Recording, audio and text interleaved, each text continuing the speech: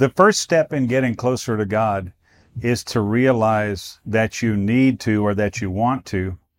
And the second step in getting closer to God is to realize that it's possible. I want to encourage you to check out my book, Getting Closer to God, Anthologies from the Forefront Trilogy, Book 2. I think this will really be helpful to you in your pursuit of the Lord and help you understand what I learned over the first 30 plus years of my life as a believer, as a minister, and as a missionary in a lot of the countries of the earth. Check it out. Anthologies from the Forefront, Book 2, Getting Closer to God. It's on Amazon.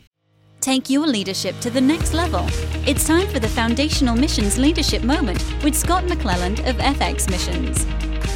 Hey, Scott McClelland here with you. All right. Hey, just a little housekeeping item here on what you're about to enjoy. This is a multi-part series with Caleb Lorenzen. Caleb took time to join us from his home in Chiang Mai, Thailand. The audio sounds awesome. Trust me, I know. But I think you're going to really enjoy this series. He took some time and broke it down with me about one of the leaders he's come to recently admire. I think you're going to maybe feel the same way.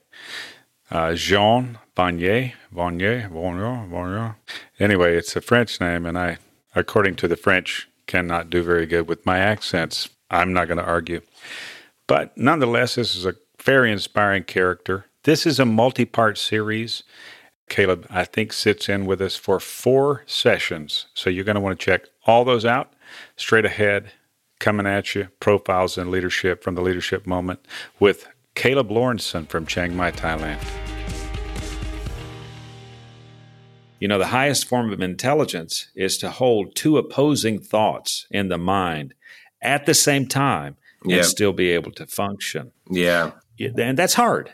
I mean, it really is hard, but it's worthwhile. Yeah. And I think it works to our depth when we consider people who are different from us. Yeah. And in some ways, we might find something out important about our own calling. Yeah. From these guys that are so different. Do you think that's true in this case of yourself? Yeah. And I got to throw another quote that he said. He says, if we let ourselves be attracted to those who flatter us or who are like us, who share ideas, then we won't grow. Growth will come as we come closer to people who are different from us, and as we learn to welcome and listen even to those who trigger off our pain. Ugh. And so that's right in line with what you just said. Oh, wow. It's that. And I think that because I'm in personally a painful season, reading a leader who says, listen to the people triggering your pain because there's growth in it. It is that uncomfortable opposing thought that I need to sit with and listen to and allow the Holy Spirit to lead me through instead of just ignoring it and trying to soldier on or whatever it may be. So, yeah. So I think that right, and maintain your perspective or whatever, or your pain or whatever you're trying to maintain. Yeah, for real. Again, back to and I did not have that in front of me when I was saying what I was saying there. So no, you said thank you, Jean. It reminded me of a note I made with that quote. So it was perfect. Hey, I'm glad to be tracking with Jean. He sounds like a good guy to be tracking with, and I'm thankful for his life and the consequence of his humanity that clearly was animated by the Spirit of the Lord in so many ways. I want to also say, again, back to the differences thing, you know, we got to be sure that we honor all people. Yes.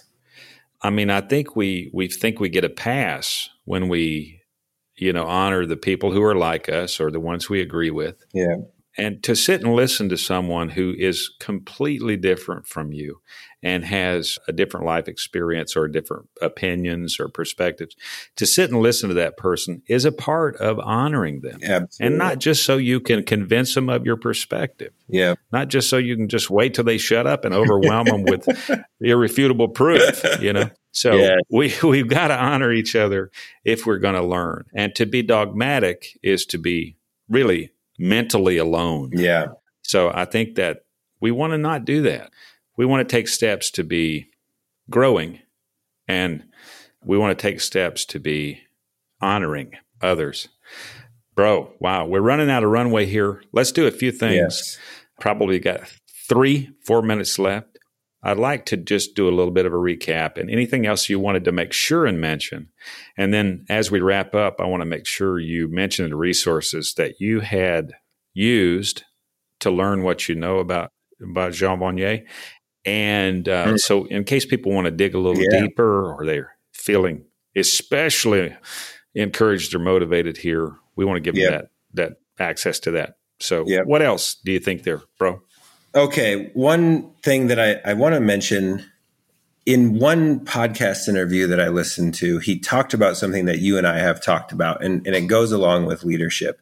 The person asked him, why is it that you think that what would be my generation, this kind of millennial, struggles with trust and commitment so much? What's going on? Yeah. And his answer was essentially, our generation has been manipulated and lied to so many times for other people's purposes that they don't want to trust anymore, and they don't want to join causes anymore. And it made me think about something that you've talked about, is the trap of overpromise and underdeliver. Yeah. And it's kind of like that. And that's where I think his antidote for that is this almost extreme emphasis on pain and brokenness and difficulty of life, as to, hey, I promised you pain, so now let's come and talk about it. Instead of this this essentially over-promising and under-delivering. And it made me think about the number of times where I've partnered with somebody or joined as a part of a group, and in the end, what they were saying it was really not what it was. Yeah.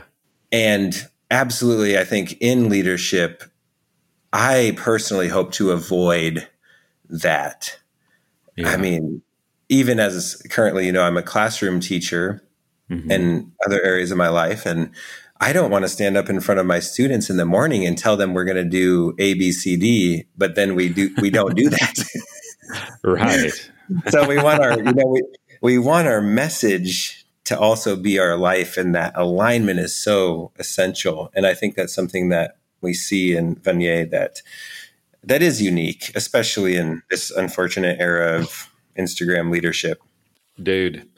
Well, I think if we step back from that fact or that reality, the phenomenon that you're describing there, we can realize quickly that a lot of leadership, and I could name names. I'm not going to do it, but a lot of we can think of them in our own head.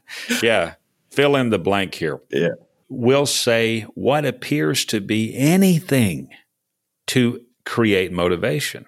Yeah. And motivation that is serving to the leader's intent, or to the leader's program, or to the leader's wish list, or to the leader's agenda. I mean, sorry for the repetitiveness there. Yeah. I think as leaders, we got to recognize that for the travesty that it is. Yeah.